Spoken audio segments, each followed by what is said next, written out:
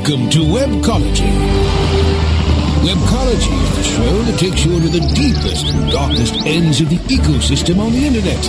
Our guides will take you on a journey into web marketing and bring you the experts and the information so that you can further explore the web marketing world. Now, here are the hosts of Webcology, Jim Hedger and Dave Davies. Hey everybody, welcome to Webcology on WebmasterRadio.fm. It is Thursday, January 29th, 2009, and this is Jim Hedger from WebmasterRadio.fm, joined by Dave Davies from BeanstalkSEO.com. And folks, we have a great show lined up for you today. Today on Webcology, Dave and I are interviewing the founders of the Cut and Paste Digital Design Tournament. We're going to be moving through that really quickly, and we're going to conclude our show with a pre-record that we did on Sunday with a lawyer named Michael Blacksburg. Now, Mr. Blacksburg is the lawyer who is representing a young man named Christopher Norberg. He was the person who got caught up in the Yelp complaint case. A fella put up a comment about a chiropractor in San Francisco and got sued. It's going to be an interesting show, Dave. What do you think about the day? Well, you know, I'm biased here because I'm looking at a window at a gray, cloudy Victoria day. I'm not in Florida right now, so I may be biased on how I'm looking at the day. But as far as how am I looking at it, you know, as an SEO looking out over the landscape of all things search related, I don't know what your take is. We didn't really have a chance to chat too much pre-show, but it's been, and blessedly so, a fairly quiet past few days in the SEO realm of things and the online marketing world in general. From at least from where I'm sitting, no major updates and these sort of things. A little shuffling, but that's just gotten to be the usual. Not back to the days when I know you'll remember them fondly. Back when we just had our once every 4 to 6 week shuffle, and then you got to kind of just chill for another 4 to 6 weeks and bite your nails waiting for the next one. But nothing too major. There's some interesting news. I don't know if you want to delve into there, but obviously coming from my neck of the woods, Google Earth is getting a 3D model of Vancouver. Obviously, I'm a little partial to that, given that it's just about 30 miles from where I am. So. Well, actually, dude, I was screwing around with Google Earth earlier today and looking at some of the 3D renders of Vancouver, and oh my God, that is so cool. It's really cool. One of the most interesting new buildings, I think, really, in North America, probably the world, is the Vancouver Public Library. The Vancouver Public Library looks like a cross between the Roman Colosseum and a modern office tower. It's a phenomenal building. I think it was an Arthur Erickson building, and Google Earth just renders it beautifully. They do. I know when I first saw it, I happened to be on Web Pro News, is where I first realized, oh, hey, this is going on. Of course, one of my daily stops is there. And yeah, when I first saw the picture, it was just like quick out of the corner of my eye, happened to see it, and I did think that I was like the rounded arch. Right? I actually thought I was looking at the Colosseum for a split second until I realized I was actually looking at Vancouver, and yeah. Anyways, that was just some interesting news. I don't know if you've heard the rumors too, and this is also over our friends at Web Pro News. That's certainly the only resource, but it's definitely one of my favorites. But Chris, good buddy Chris over there, wrote an article on is Google showing political bias with the search results? Yeah, I saw that. Oh yeah. Man, I mean, like, you know what? No. Google's not showing political bias. Google is working the way it's supposed to. People just have nice stuff to say about President Obama and crappy stuff to say about former President Bush. What do you want Google to do?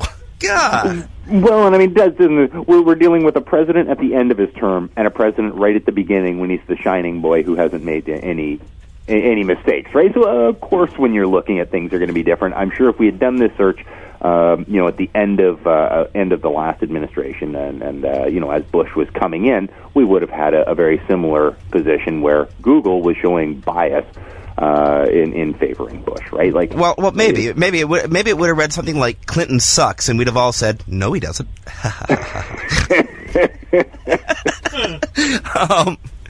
But I don't know, man. I mean, like, people are putting in positive anchor text when linking to the White House website, when linking to initiatives that President Obama is taking on. And you know what? While we're talking about the president, I wouldn't mind mentioning another initiative he's taken on. Earlier today, it was announced that the new administration has added a former Google project manager, Carrie Jacobs Stanton, to the White House staff as the president's director of citizen participation. Now, Katie Stanton was at Google years ago. She was one of the vested. She was there in 2003 before the IPO. So Ms. Stanton is very likely fairly well off. She will be taking a cut in pay going to work at the White House, but that shouldn't affect her too much. What she's going to be doing, though, is so cool. And this is one of the things one of the reasons I'm glad that somebody in their 40s became president, somebody who understands the environment we work in, somebody who gets it about the new economy and the new ways of communicating. Ms. Stanton's role is going to be to use web tools that are out there, or to develop new tools to help people communicate with the new administration. One of her jobs at Google, she headed up the Google Moderator team, and people who might have been watching the election closely might remember that Google Moderator was used just after President Obama was elected as a way to suggest initiatives for Obama's website, change.org.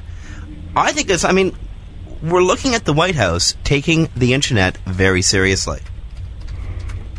You know, I remember back during the actual race, and could have, I suppose, foreseen this coming in that Obama was hiring SEOs to help ensure that the message being spread that he was trying to spread, and I'm sure do some damage control as well was there. But it was really clear right from the very beginning when he was posting, looking for SEOs, looking for PPCs, looking for people to help manage his online image.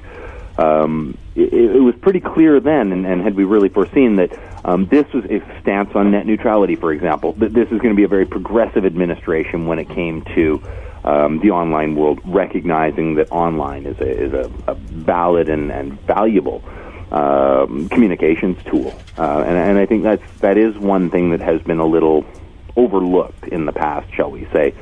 And I'm not surprised to see this coming from the current administration, but I'm certainly happy to see it coming from them. Absolutely. I just got the hand signal from George. We gotta motor through. We have such a tight schedule today, and Dave, you and I are just crappy at keeping tight schedules. A couple of things I do want to mention. One of the things that came out in the news this week, AOL cut 10% of its workforce. That's probably about 700 workers that are gone. That was announced in the Boomtown blog. Thanks, Kara. Big announcement from webmasterradio.fm. We're taking part. We're in a consortium with other media companies, taking part in presenting a new convention. The affiliate convention to be held in Denver at the Denver Convention Center, June 18th and 19th. And friends, check this out. If you can prove you're a working affiliate marketer, if you can prove it at webmasterradio.fm, at affiliateconvention.com, at appspot.com, or wickedfire.com, friends, you're getting in free. Now, this is going to be a major convention. It's going to be held over 2 days. And it's, you've been to the trade shows, you've been to the conferences. This is going to be a large affiliate convention. Last thing, Yahoo released its quarterly numbers from Q4 last year. Lost a little bit of money. It was the end of the Yang era. I'm just bringing up my information on that now. And, Yahoo revenues were down by about 1%, and the company lost about $303 million over last year. End of the Yang era, beginning of the Bartz era. Carol Bartz, former CEO of Autodesk, is now the CEO of Yahoo. And actually, that's kind of a good segue to go to break, because Autodesk is one of the sponsors of the Cut and Paste tournament. And the Cut and Paste tournament is John Fiorelli, one of the founders of the Cut and Paste tournament, is going to be our first guest here on Webcology. Friends, you're listening to Webcology on webmasterradio.fm. This is Jim Hedger from Webmaster Radio and Dave Davies from BeanstalkSEO.com. We're coming back with John Fiorelli one of the founders of the Cut and Paste Design Tournament. Stay tuned. We got some great content coming up after these messages. Sit tight and don't move. Webcology. We'll be back after this short break. Friend Finder. The world's largest online dating network. Featuring over 100 million profiles. At hot sites such as Passion.com and FastCupid.com. Represents enormous profit-making opportunities for webmasters just like you. With Friend Finder's ability to geo-target and provide billing solutions in most languages and currencies, you are sure to find our comprehensive network to be a good friend To your wallet. Get more traffic maximizing details now at FriendFinder.com. Hey, have you got the number for Jerry's Pizza? Look it up on localpages.com. Localpages.com. Well, what if I wanted a business number in Miami? Localpages.com. Can people find your business online? Be seen with localpages.com on every local listing in all the major search engines like Google, Yahoo, MSN, and Ask. With over 6 billion quality searches a month and bids starting as low as 1 cent, get connected with local consumers at the exact moment that they're looking for you. San Francisco, Green Bay, London. I told you. Localpages.com. List your business on localpages.com now and get $100 in free local advertising. Localpages.com, bringing your neighborhood to you. Are your domains locked to the max? If not, your online brand presence and your entire online business could be at risk from internet thieves. Imagine the damage that you and your company would suffer if control of your domain was lost. Protect all of your valuable domains with MaxLock. From Moniker, your domain asset management specialist. With MaxLock, even if your email accounts are hacked and your passwords are stolen, your domains are protected in your Moniker account. Transfer your domains to Moniker today. Powered by MaxLock, delivering maximum protection for your domains. Find out more at moniker.com/MaxLock. Commercials off. Now back to Webcology. only on WebmasterRadio.fm. Here are the hosts, Jim Hedger and Dave Davies. Hey everybody, welcome back to Webcology here on WebmasterRadio.fm. This is Jim Hedger from Webmaster Radio and Dave Davies from Beanstalk SEO. It's Thursday, January 29th, and we're privileged to be joined by John Fiorelli, one of the co-founders of the Cut and Paste Digital Design Tournament. John, welcome to Webcology.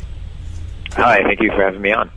Well, we have to be really tight in this interview, I'm afraid, because we're maxing time on the entire show. So let's get through this as fast as possible. The Cut and Paste Design Tournament. You have some major sponsors. This is clearly it's a tournament that's caught the public's imagination. Let's do the 5 W's: who, what, when, where, and why about the tournament.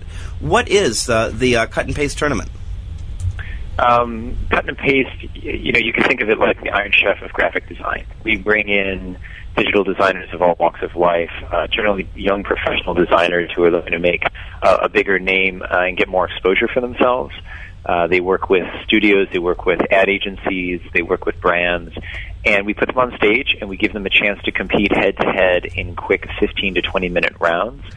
And we do this in 16 cities all over the world, including in North America, Europe, and Asia. Now, in these 15-minute rounds, are they just given a design concept and you say go for it, or are they bringing in stuff they've worked on ahead of time? None of the work is made beforehand. It's all done from scratch. We do, however, provide the theme or the creative brief in advance, about 1 week in advance, so they get a little bit of time to think about it, to practice a little bit, but not too much time where it's overly structured or overly planned out. A lot of the work that happens on stage is actually fairly improvised, and as you can probably imagine, they're pretty nervous, and so there's a lot of adrenaline, a lot of nervous energy that creates what goes on stage. It happens very fast. We do it in front of a live audience of anywhere from 1,000 to 1,500 people per city, so you can imagine how nerve-wracking that might be. But we've never had any competitors, bonk or lose it. All of our competitors have done really well, so it's been a lot of fun. Do they bring in their own equipment, their own design pads, computers, or do you supply the equipment? For the most part, we supply the equipment. We supply workstations from Apple, as well as PCs for the 3D competitions that we do. We also bring in a display called a Wacom Cintiq, which is essentially a very large monitor that you can draw on directly, so it helps them work much faster than with a mouse. And the software is provided as well. So we try and make it very easy for the designers to come in, relax, have a good time, and share what they do in their creative process with a live audience.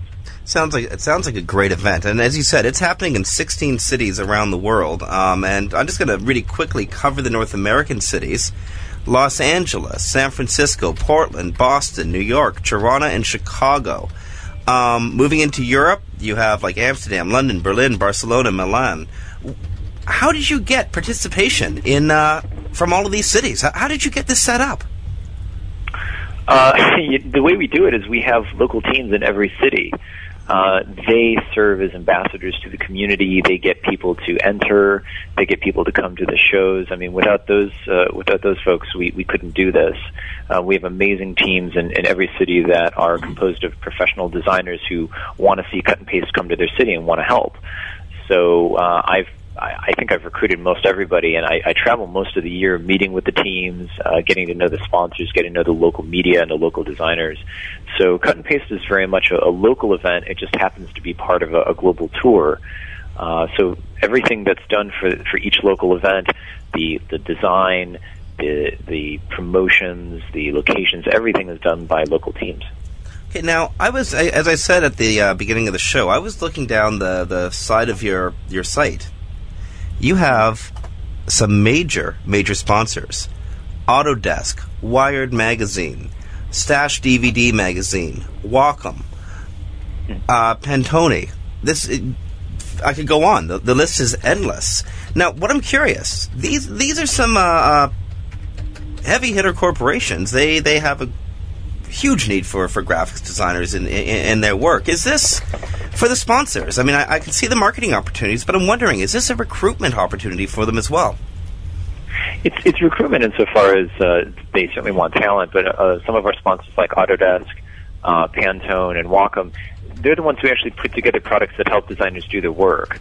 So a lot of our designers are happy to see those sponsors there. They're interested in what they have to offer. But for the most part, we like to bring in sponsors who contribute to the format of the show. We're not there to just put logos up, and neither are the sponsors. What the sponsors provide are very important equipment and software so that our designers can succeed.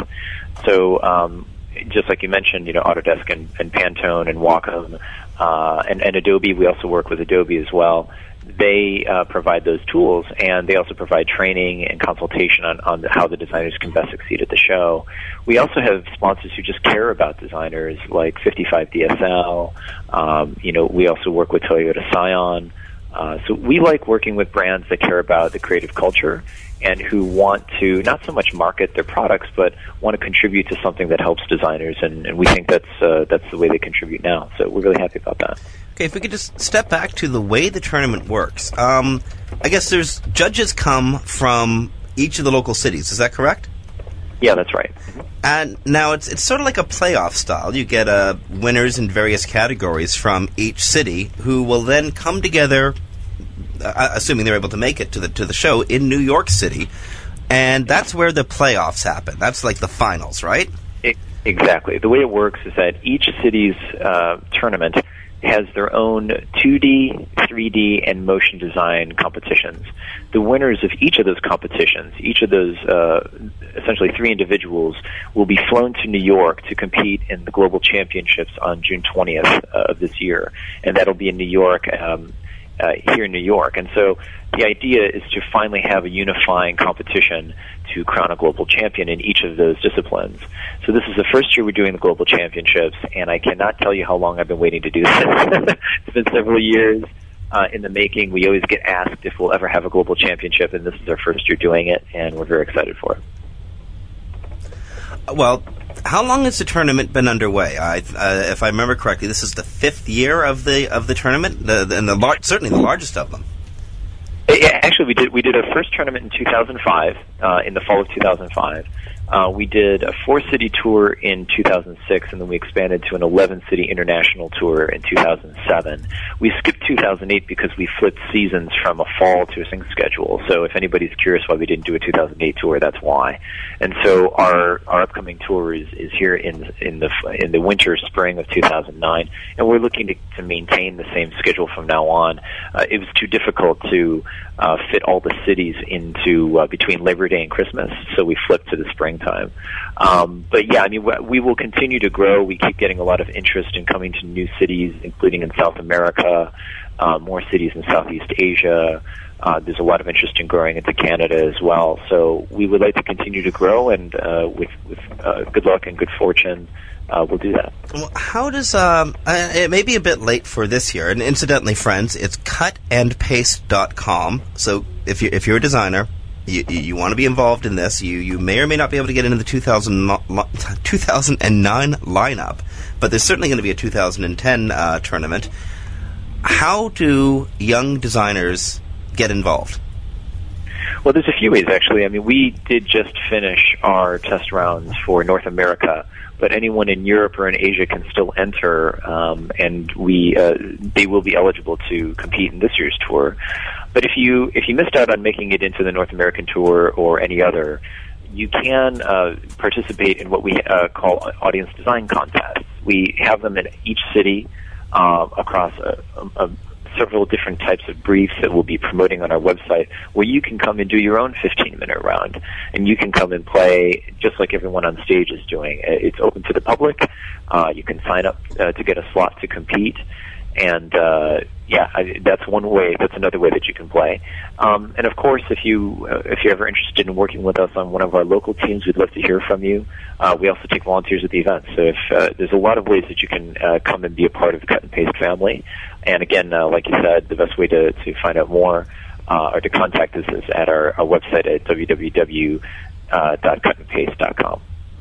Now, I have to ask, there are certain, I mean, I've been to a lot of conferences. I'm sure my co-host Jim has as well. We know some organizers, but there's some unique challenges that you're going to face in events like the ones that you're holding here. What are some of the hurdles that you face? I mean, you're dealing with hardware, software, locations, a variety of issues. What are some of the real challenges you ended up facing in trying to organize these things? There's always challenges with technology. There's always challenges in finding the right location and the right ambiance. And there's always challenges in terms of getting the word out. I think the most important thing is finding the best talent and finding the best people to put on stage. We put enormous amounts of effort to meet new designers, to encourage them to enter. Frankly, I consider our jobs to be much easier because we have such great talent who want to be a part of this and who have the courage to put themselves on stage. So to me, always the biggest challenge is just sharing what we do with people, encouraging them to participate and to feel comfortable with it, because we recognize that what we're asking designers to do is pretty alien and weird. To be on stage and to create their work in 15-minute rounds in front of a live audience is a strange thing. We recognize that, and so the most important thing is to just be really supportive. So our challenge is always finding new ways to support the designer. Everything else we'll find solutions to, and there's always a solution to every problem. And thankfully, we have an amazing team and an amazing production and technical team that produces a great show. But at the end of the day, the show is really about the talent. It's about the contestants. It's about the judges, and it's about the audience that comes to cheer them on. So those are the things that we spend the vast amount of time focusing on. So now there's got to be a real challenge that you face in trying to keep a level platform, like finding that much hardware that keeps a level platform among everybody has got to be a challenge. I can only imagine. Just between you and me and the thousands of people listening here, do some competitors end up with a slight advantage in regards to the hardware that they're given, or have you actually managed to find a way to get everybody on a level playing field and basically set up with the same equipment? Well, I mean, thankfully we have great sponsors that give us essentially the same hardware and software for everyone. So everybody's pretty much playing on the same playing field. That's not the problem at all. We do that because of what we're asking the designers to do. We want to be sure that everybody has everything they need. So, and the designers can use whatever they like. They don't have to use what we provide. If they want to bring in their own tablet or their own mouse, they can, but we provide all of that. So the technology is not so much of a challenge. I mean, we are very thankful to work with Wacom Technology, with Apple. We're very thankful to be working with Autodesk and Adobe. So as long as it continues and we have great partnerships like that, I'm not so worried about that. We find a way to make that work. And the good news is that a lot of people use those hardware and software, so they're not unfamiliar with them. So in that regard, we're very fortunate. Well, we were very fortunate to be able to hook up with you, John. I want to thank you so much for being on Webcology. The Cut and Paste Digital Design Tournament, that's at cutandpaste.com. John Fiorelli, thank you so much for spending time on Webcology. Yeah, thanks for having me. Take it easy. Friends, that was John Fiorelli, one of the founders of the Cut and Paste Digital Design Tournament. And again, that's cutandpaste.com. Go check it out. If you're in Europe or in Asia, you still have a chance to get in for this year. And if you're in North America, you have a chance to go see some of the competitions or the tournaments coming to cities near you. And if you're in New York in late June, I believe it's June 20th, find out where they're holding it. We'll publish it on the Webmaster Radio blog. And get down there and see the show. We got to cut to break right now, but we're going to be coming back in just a few moments with Michael Blacksburg, who's an attorney practicing in San Francisco. It'll be a very interesting segment. Friends, this is Jim Hedger from WebmasterRadio.fm and Dave Davies from Beanstalk SEO. You're listening to Webcology on WebmasterRadio.fm. We'll be back after these messages. Sit tight and don't move. Webcology. We'll be back after this short break. Hey, what's that sound coming from your computer? That's the sound of me making money with Referback.com. They've shown me how to... Referback.com showed me how to turn clicks on my existing site into cash. Referback gives you free banners, mailers, even your own personal account manager. Oh, can they help me make money off my blog, too? Absolutely. Your websites, your blogs, they can all be making you money. You can even earn 50% commission on your first month. Put some into your website. Just visit Referback.com. Hey, this is Danny Sullivan from the Daily Searchcast. You know, we love bringing you the news every day, and that's made possible by the sponsorship of BruceClay.com. They've just made Inc. magazine's list of the fastest growing private businesses. They've exhibited and sponsored at my conferences from the very beginning. Bruce has got that long-standing search engine relationship chart, had been out there with the code of ethics, been a search engine expert in the field for ages. But did you know that Bruce Clay can do more than help you with just SEO? They can do PPC, web analytics, web design, marketing strategy, promotion, and branding. Everything you need for success in the online marketplace. You can check it out from the professionals at Bruce Clay Incorporated. For over 10 years, offices worldwide, they've got answers you need. Check them out today at BruceClay.com. Bruce Clay Incorporated. Have a good weekend, Andy. See you, Andy. Hey, Jan, why are all the coders leaving so early? Doesn't your department have a deadline of like midnight or something? Me and my staff are here all night. I saved money on my staffing budget by outsourcing a lot of work to offshoring.com. I told them I needed a coder, and they sent me profiles fast. My staff just filled in the little details, and now we're having margarita night. Offshoring.com. Fast, inexpensive, excellent, and on time. Offshoring.com. SEO 101 on WebmasterRadio.fm. Mondays at 5 p.m. Eastern, 2 p.m. Pacific. Or on demand anytime inside the Search Engine Optimization channel. Only on WebmasterRadio.fm. Commercials off. Now back to Webcology. Only on WebmasterRadio.fm. Here are the hosts, Jim Hedger and Dave Davies. Welcome back to Webcology here on WebmasterRadio.fm. We're coming back from break, and on the phone with us, we have attorney Michael Blacksburg. Michael Blacksburg represented Christopher Norberg in the Bagel versus Norberg case, a defamation suit filed by a chiropractor against a complainant or a complainer at the consumer complaint site Yelp. Well, I guess, we might as well start in here. Well, first, thank you, Mr. Blacksburg, for joining us here on the show today. Thanks for having me. I guess I'm going to let you kind of start here, and if you can maybe give us a summary or give our listeners a summary of sort of what went on here, and then I know I have dozens of questions that I've been designed to ask you. Sure. Well, this is Dr. Stephen Beagle is a chiropractor in San Francisco, and he brought a defamation libel suit against one of his former patients, Christopher Norberg. Mr. Norberg had posted a negative review on Yelp.com, which is, as Jim was saying, is a consumer related site, business site where people can post their reviews, both positive and negative, actually, on Yelp, so that the community at large can get a sense of who the businesses are in the neighborhood and what other people who have used their services think of them.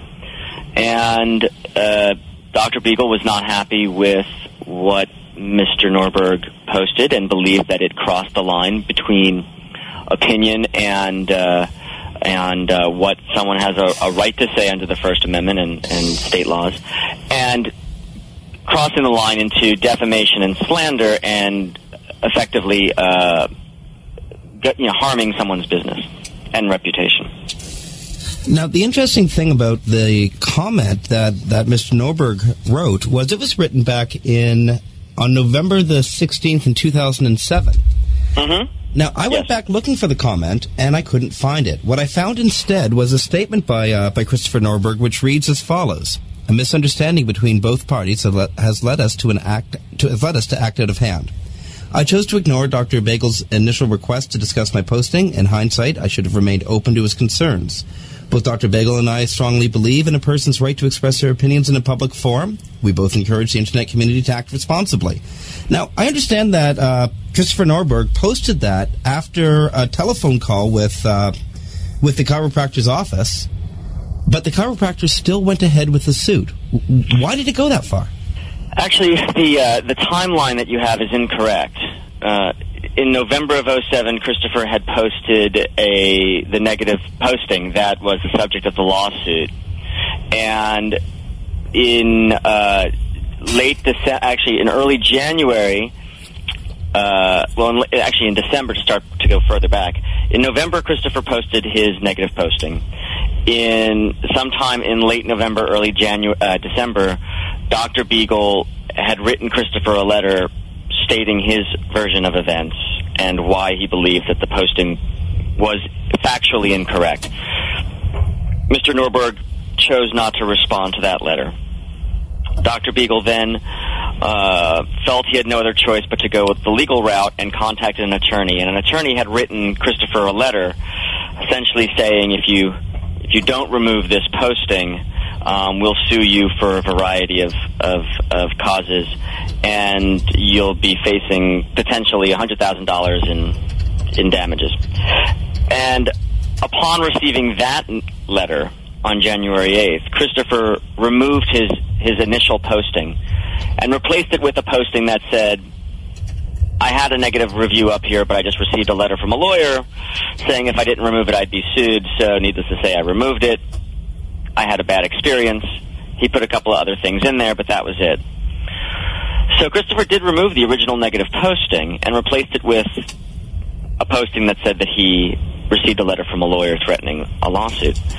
About 6 weeks after Christopher changed his posting and did what the doctor had asked, which was to remove the negative posting, or the potentially defamatory posting, Dr. Beagle went ahead with his lawsuit. Now, the posting that is on there now is a posting that Christopher had put on there after mediation between the parties. The way Yelp's site works is that a reviewer cannot review more than once, or cannot make more than one posting on a particular business's site. So it's not possible for Christopher's multiple postings to show on Dr. Beagle's page. So the posting that you're reading is actually the third posting and was only posted about 3 weeks ago. Gotcha. Now, I'm going to jump in here with a question. I know a lot of this has to do with the posting of fact versus opinion. And so if you can maybe explain what the difference is. If he had gone in and just said, he sucks, apparently that would have been a completely different thing and would have been opinion, and so we wouldn't be in this situation. What he had posted had to do with quote unquote fact, or him stating a fact of here's exactly what he's doing. And so that's what created the scenario. Is that right? And why this huge difference between fact and opinion? Well, for the most part, you are right. The definition is, the legal definition of the difference between fact and opinion is actually not as clear-cut as one might think, and there's actually a balancing test and a weighing of certain factors to determine whether something is actually a fact statement or whether it is an opinion statement. But the easiest way to cut to the chase on that question is to say that a statement that can be provably false, objectively provably false, is a statement of fact. And therefore, it is subject to a potential defamation suit. So, for example, in your statement, he sucks. That's not something that's really objectively provably false, unless we're talking about somebody in a different line of work. But in this situation, saying that somebody sucks is not something that you can prove true or false. You can't look to something and say, this person did X, Y, and Z, and therefore he sucks. Is not something that is a fact. It's an opinion. And we give, the First Amendment gives a lot more leeway to opinion. Now, what really helps out with opinion, too, is something to prove something show something that's an opinion statement, is that you're using statements of fact, to justify your statement of opinion. For example, again, we'll talk about somebody who maybe has a lighting business, selling light fixtures. He failed to, the person at the counter failed to ask what color my room was. The person at the counter failed to ask what kind of electrical outlets I had, or where they might be, or whether I could hang something from the ceiling or not. Therefore, he sucks. Looking at the statements of fact, one can see that the statement "he sucks" is one of opinion based on the statements of fact. I'm not sure if that entirely helps you or not. Well, it sort of answers a pretty major question when, this is our audience here deals a lot with issues like this and the internet and sort of the fate of sites like Yelp and people's right to post on them. Of course, it's going to have a huge impact on internet freedom. Mm-hmm. How does, I know this one was settled, how does, for example, we have another case coming up with involving a dentist. Again, the defendants in this case had made factual claims, i.e., they'd used mercury, they'd used laughing gas, so we're getting into that realm of fact instead of opinion again. And we kind of opened with these first volleys, that we opened the floodgates through our medical practitioners going to become over litigious in this area. I know you might be a little too early to tell, but are the floodgates kind of open? Do we have a lot more to expect of this, and people's having to become much more guarded than they have been in doing their reviews online? Yeah, I think we did. I think the floodgates have been opened in a major way, and it's not because people are suing. I don't think that's what opened up the floodgates. I think what opened up the floodgates was the ability for people to publish publicly statements about anybody and anything at any time. This wasn't something that was around, say, 30 years ago, maybe not even 20 years ago to the same extent that we have it today, where any person can go to their computer and post something on their blog, and if that's a public blog, then you might be opening yourself up to a defamation or libel suit if you're writing something about somebody that's provably false. Now, that's not something that happened, that we had the ability to have 20 years ago, and it's not doctors or healthcare professionals or businesses or anybody else who's opening up the floodgates by suing. Everyone now finds themselves in a situation where they are now swimming in a new world of damages. People are now being damaged in a way that they weren't being damaged before, and they're taking note of it. A dentist or a chiropractor or any business, for example, who finds that there are negative postings of them online and that those postings are provably false, and that they could also show that their business is affected by this, are going to fight back. I think the important thing to recognize is that there needs to be cultural systems in place, not legal ones, where we can figure out ways to diffuse this situation and also teach people how to responsibly post on the internet. Now, given that Christopher Norberg rewrote or reposted this statement at Yelp just a few weeks ago, are we to draw any inference on how the case was settled? In the end, who won this case? I think that's a tough one to answer for a number of reasons. One, because the settlement's confidential. Two, because the parties settled this case, which necessarily means that they were both satisfied with the outcome. I think that they both lost and they both won. I think that in the ways that they both lost, Dr. Beagle, of course,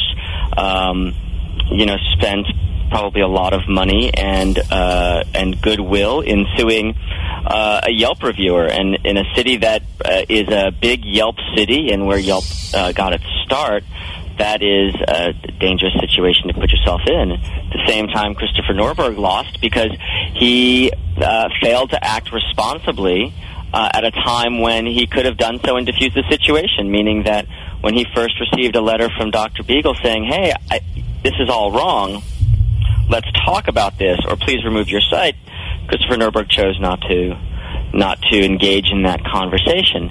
In the ways they both won, of course, Dr. Beagle stood up for what he believed was right, in that he thought he was being defamed and he couldn't find redress through a casual system, meaning trying to talk it out with Mr. Norberg, and felt he had no choice but to move forward, and that the legal system, to a certain extent, worked for him, meaning that the negative posting was removed, or the defamatory posting that he believed was defamatory was removed. In the same way, Chris Norberg won. He stood up for his rights to post on Yelp and didn't back down from his right to do so, and in the end, it was never adjudicated or admitted to that anything he posted was not defamatory or libelous.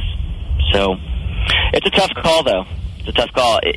I'm hoping, though, that it's seen, that this case is seen in a bigger context, which is that it starts a conversation on how do we as a community interact and use this new tool of publication.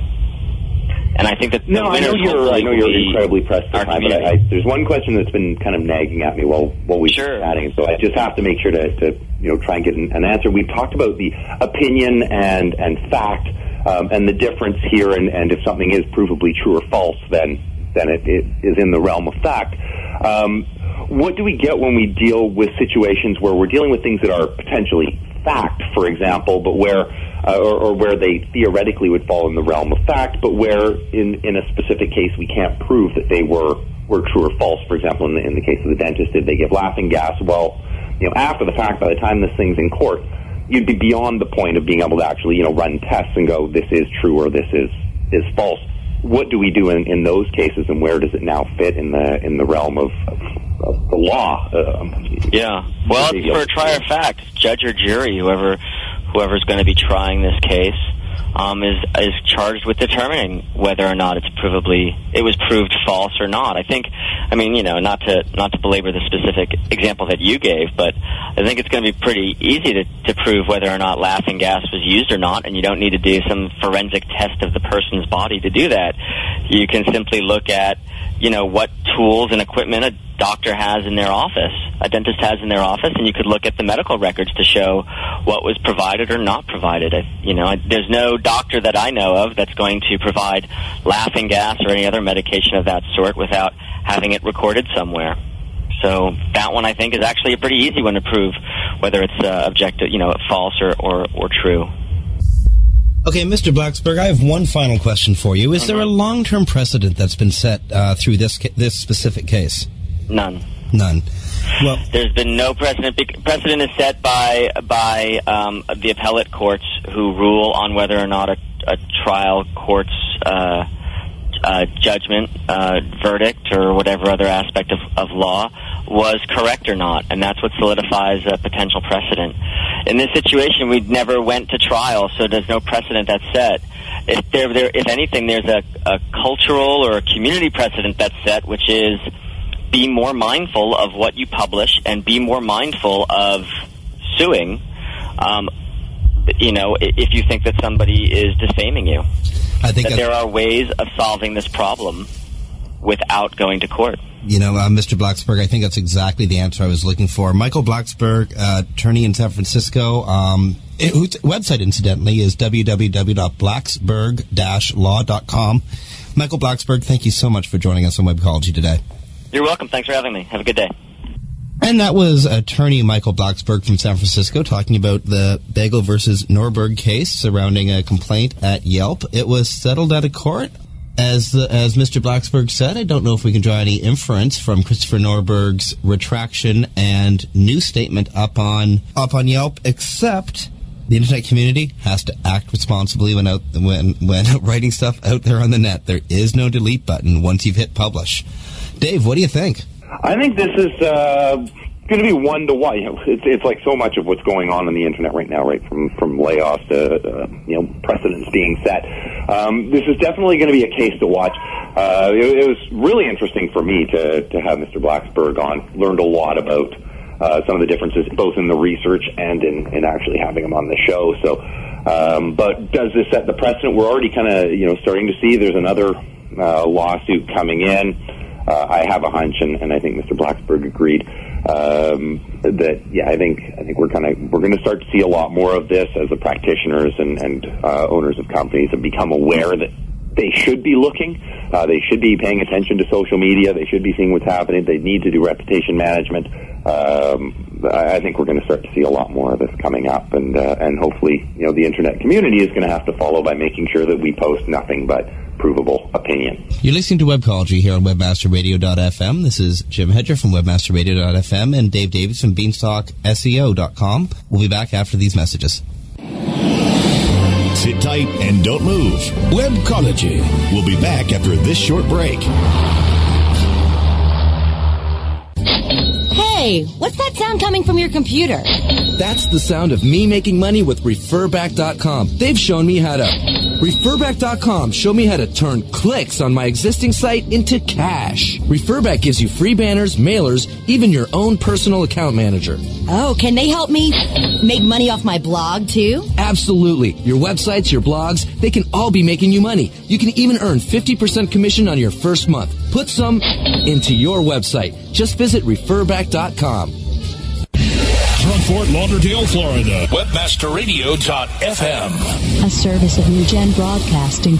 We're everywhere. SEOseek.com is your one-stop site for everything SEO. From search engine marketing to pay-per-click management, SEOseek.com delivers high-quality SEO services at affordable prices. SEOseek.com can help you with SEO analysis, monthly reports, title and meta tag optimization, email support, and so much more.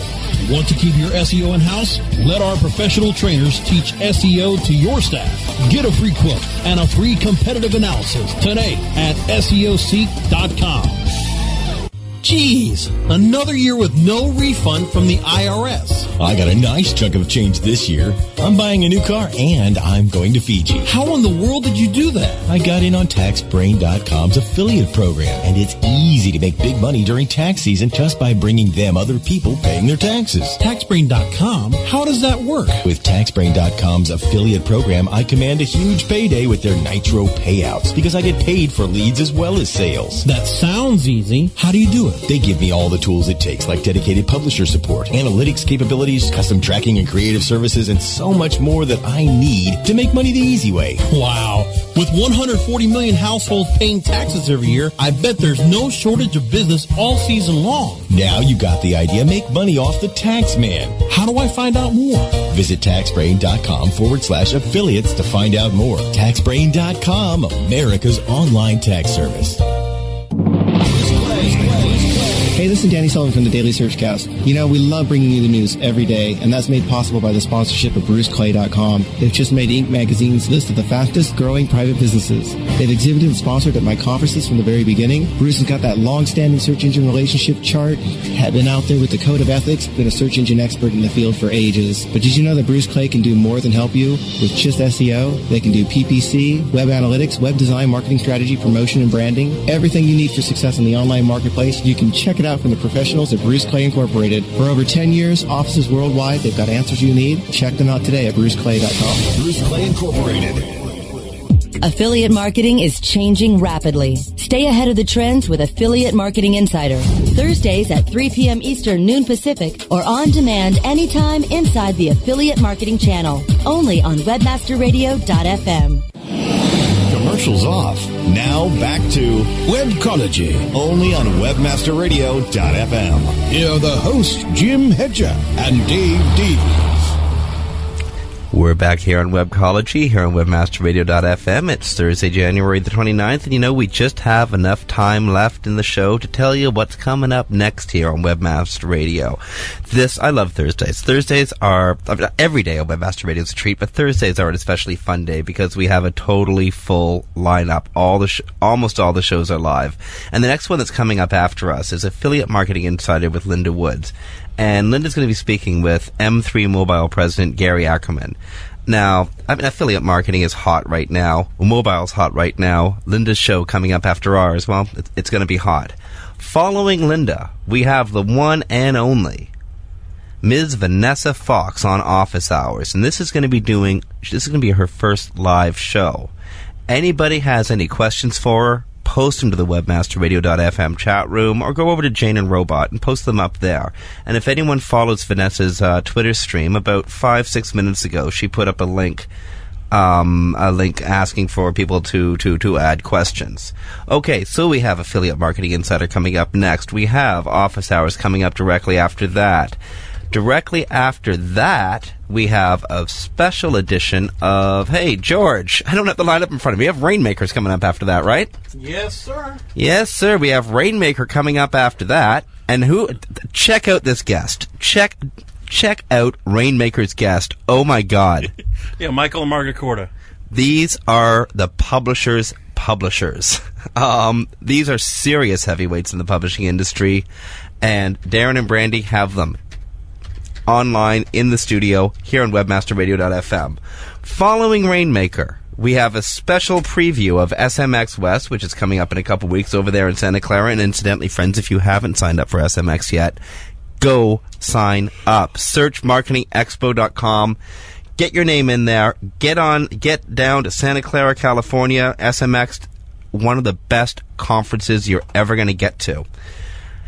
George, I think we're running down the clock here pretty quickly. I know that you're a little bit nervous about time, but I'm just making you more nervous by going on and on and on. So I'm just going to close out here. This is Webcology on webmasterradio.fm. This is Jim Hedger from Webmaster Radio, joined by Dave Davies from Beanstalk SEO. Stick around, webmasterradio.fm all day, friends. We got some incredible content coming up. And friends, thanks for listening.